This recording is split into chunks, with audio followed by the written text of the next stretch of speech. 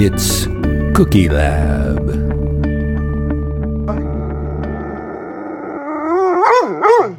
Hi, and welcome to Cookie Lab. I'm Jill. And I'm Chris. And I am sitting here, ladies and gentlemen, on pins and needles because I have a delicious cookie in front of me. In fact, I have two delicious cookies in front of me. And I know nothing about them. You don't know yet if they're delicious. They are mouth-watering in appearance. So, listeners, I've kept the identity of my cookie a top secret as a special treat for Chris, but it actually costs Is it a spy? Is it a spy cookie? Only discomfort because he likes to prepare for the episode. I do. I'll put you out of your misery. I like ahead of time in the laboratory. I like to do my research. I open up all my books. I think of every single topic that we can talk about, the history, the science, what possibly could happen. And this time I went in blindly. So I did give you a science topic that once I conducted my experiment, I realized there were a couple science possibilities. So I'm just gonna open it wide open for you right now, okay? We had a cookie swap weeks ago, back in December, and we invited our friend Emily, and she brought with her the peanut butter blossom cookie. Yes. It's a classic cookie, and at the time, when she presented it, you mentioned that it had been part of the Pillsbury Bake Off, but that it hadn't won. And I thought to myself, what could possibly have beaten this? Jill, I am so excited. What could possibly have beaten this now classic, a delicious thing combining all my favorite flavors and ubiquitously served? So, as you mentioned at the time, this was the 1957 Pillsbury Bake Off held in the, I believe it was, what was it, the Beverly Hills Hotel or something in California, like in Los Angeles, California, with Ronald Reagan as the host. Yeah, and you said that the winner had been something called the Accordion Treat. Yes, and I was intrigued. And I said, "What about the Accordion Treat?" And you said it is lost. It had been lost to time. It had been lost to time. So I thought, wouldn't it be fun if I could figure out how to make the Accordion Treat for Chris? And that is what I did. Oh my gosh! Now, I am so I'm speechless. So there's two. I gave you a couple different cookies because what happened was the recipe that I found. Do you want the facts first? I'll tell you the facts, and then I'll tell you how I made the cookie. Yeah, tell us all about the accordion cookie. The winning baker of the Accordion Treat is Mrs. Gerda Roederer. Roederer? Yes, Gerda Roederer was living in Berkeley, California at the time, but she was a native of Strasbourg, France. Really? Which is in the Alsace region, which is one of those places that kept going back and forth between Germany and France over the throughout the millennia of wars, etc. Mm-hmm. So it's a place that has cuisine of both German and French origin. Okay, and being French, I would expect that she would be a great pastry chef. Well, this was a cookie that she remembered from her time living in Strasbourg. However, she was unable to locate the special pan to bake it in here in America. So what she did was use heavy-duty tin foil and fold it like an accordion, drop the dough into the little metal canyons, and that's how you get this wedge shape of the cookie. They have pans like that now. Probably so. Yeah, I've seen pans like that, and I always wondered what they were for. But that's why it's called an accordion cookie. Yes, not because the cookie makes beautiful music or horrible music, depending whether you're an accordion fan or not. I'm resisting telling so many accordion jokes right now. Yes. Obviously, we need to tell the accordion joke. Do you want to do it or should I? What's the difference between an armadillo dead in the road and a dead accordion in the middle of the road? I don't know. What is? The armadillo was on its way to a gig. Well, the one I was going to say was the one our friend Peter, who plays the accordion, told us, which is that an accordion player after a gig pulled up in front of a bar, went in for a drink, left his accordion in the car, came back out to find the window smashed and 2 accordions in the backseat. Right, yeah. Now, the accordion was invented in Berlin, Germany. Oh, okay. I didn't know So on that. the other side of the river there from Strasbourg. But the name comes, I believe, from accord in French is the French word for accord in music. So it's all coming together in a beautiful French and German way via Mrs. Gerda E. Roderer, who won the $25,000 prize. And this cookie, I think, is so versatile. It called for nuts, but I left them out because my family would have a fit. Okay. But it also has multiple variations. You could put cardamom in, you could drizzle chocolate on it. But so what you're going to eat today is the very basic version. Now, as you said, there are 2. I first tried it with butter. The Yes. Pillsbury recipe calls for butter. Where did you find Goethe's recipe? On the back of an accordion box? No, I don't remember I could look up the name of the website where I found Gerda's recipe. You just found it online. Oh, well, I Googled accordion treat, and in a nanosecond, the Pillsbury Bake-Off recipe popped up, so I don't know why you had any trouble. Not so It was not well so lost to lost. time. No. But that Pillsbury recipe called for margarine, and I thought, well, I don't have any margarine, and I want to bake today. I baked them with butter, and tell the listeners about the shape of the butter ones. The butter one is short, and it doesn't look like it's spread very much in the pan. It is lumpy. Yeah. And it looks like a biscuit. Yes, like a dropped Like a drop biscuit. dough biscuit. Yeah. Yes, it's very unattractive.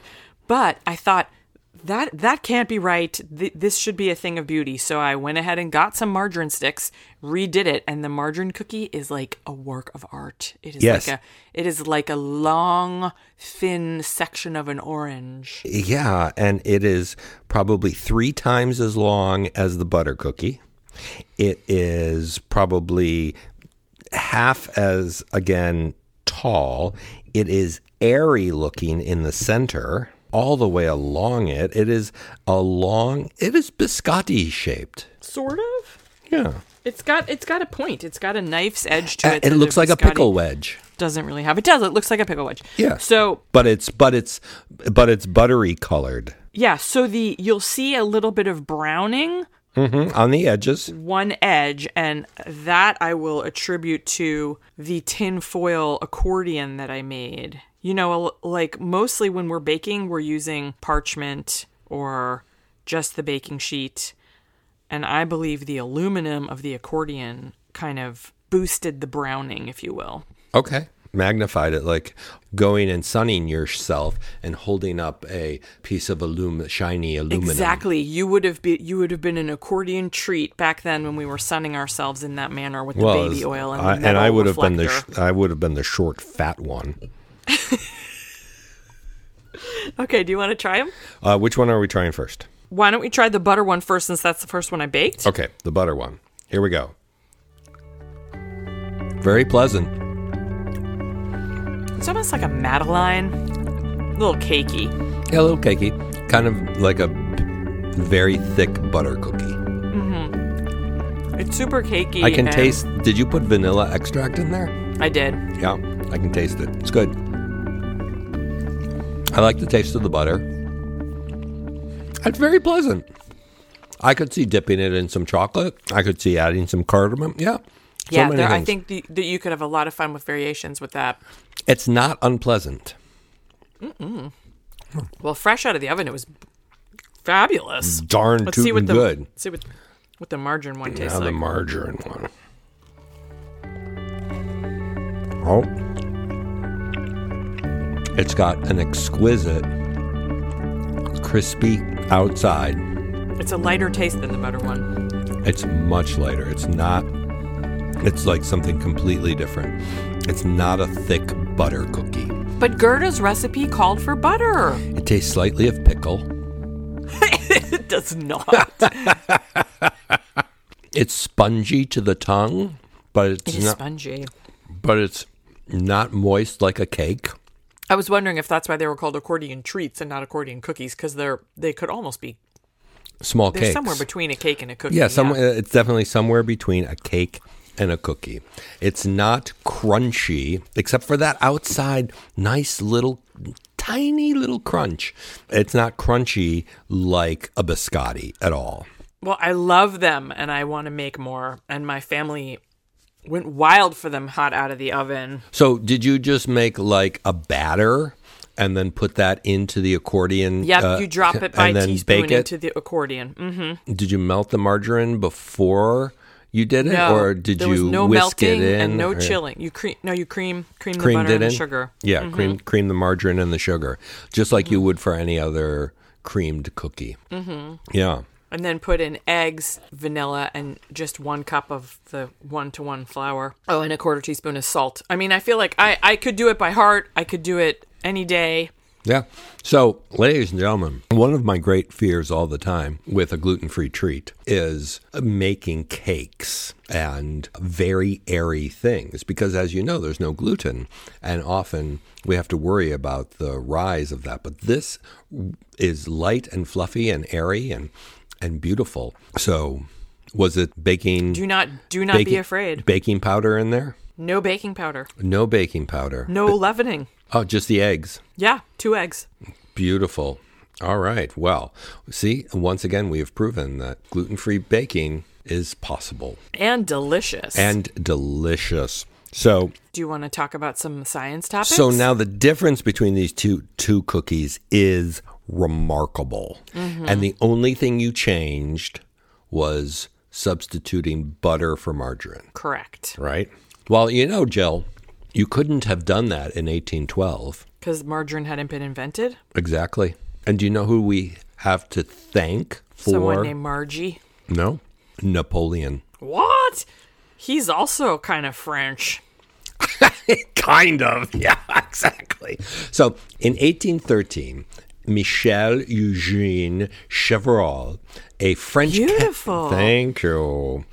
A French chemist discovered a pearly white colored acid that he named margaric acid. And not much was done with it until in 1869, Emperor Napoleon III of France challenged scientists to create a cheap butter alternative that he could offer to the armed forces and people who couldn't afford butter. So often the military is the source of these great inventions. Yeah. I think Napoleon III, by the way, is not the Napoleon that we usually think of. Right. It's like his grandson or something. Yeah. So Hippolyte Méger Morisset was a French chemist who created the first spread in 1871, and he called it oleomargarine. Okay. And the patent was then sold to a Dutch company, Jergens. The same Dutch company, yes, the same Dutch company that makes the soap today. Skincare products. Skincare products, Jergens hand cream. They thought consumers would find the spread more appealing if it were dyed yellow. Now, years and years pass from 1871 until now, and in those years, there was legislation against margarine. There was, oh my Margarine gosh. haters? There were haters? Yeah, and of course, Led by the butter board. led by Big Butter. Yeah. Yeah. And here's the science. The first 2 ingredients in margarine are water and oil. Now, we know that these liquids are immiscible. They do not mix, right? They mix They like do not. like oil and water. Play nicely together. When we add the oil to the water tends to push it away because water really likes to associate with itself.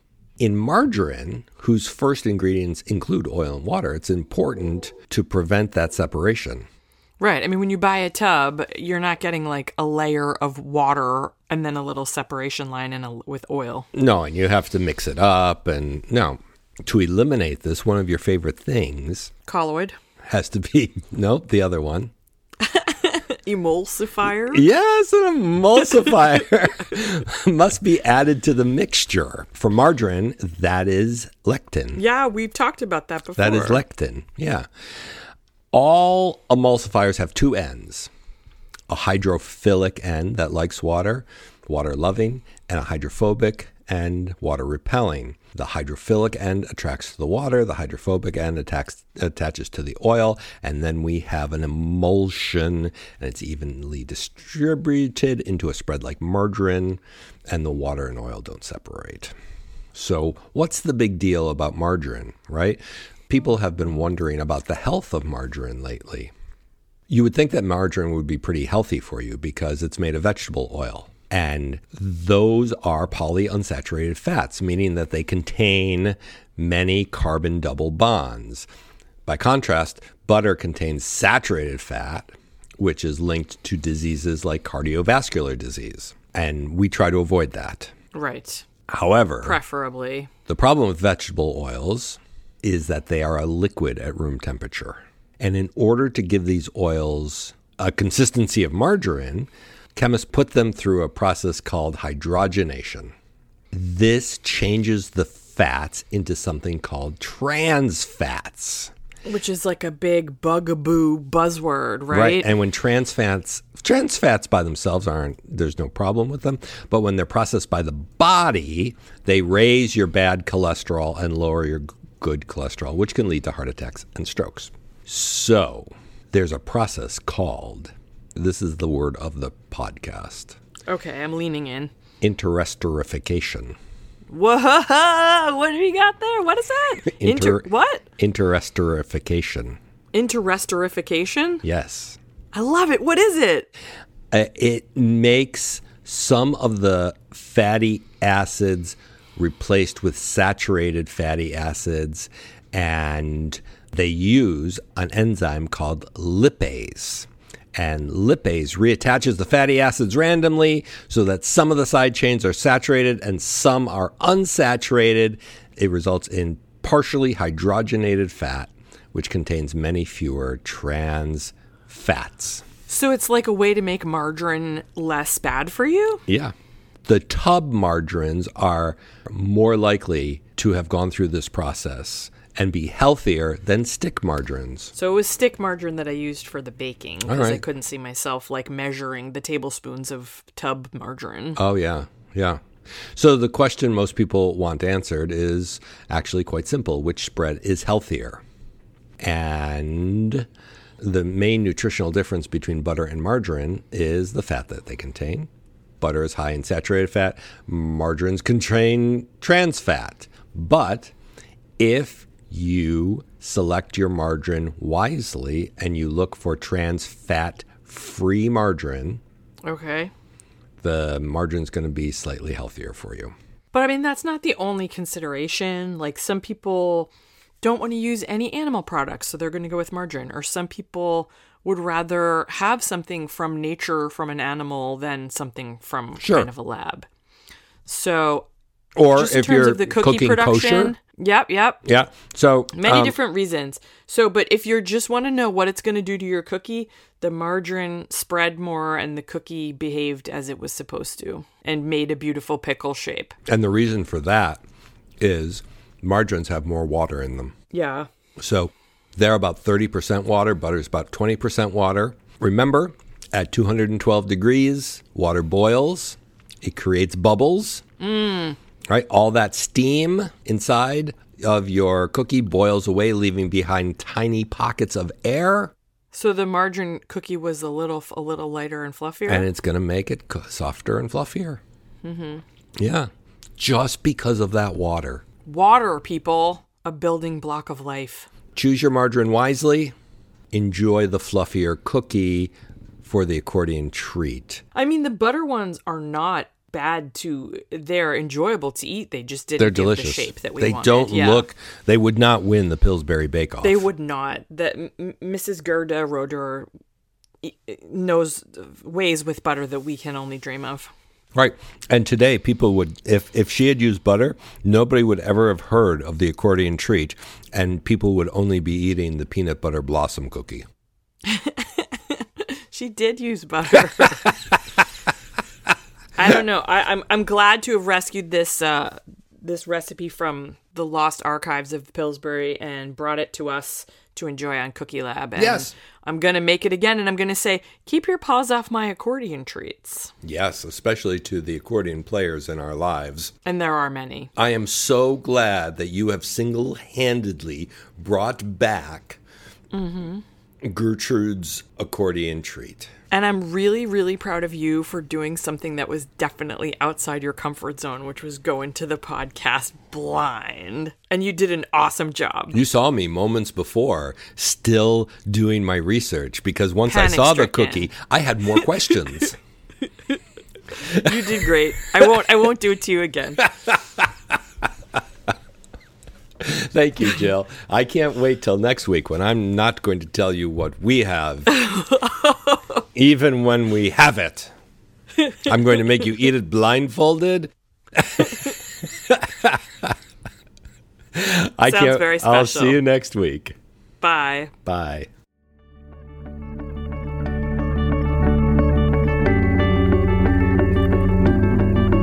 It's Cookie Lab.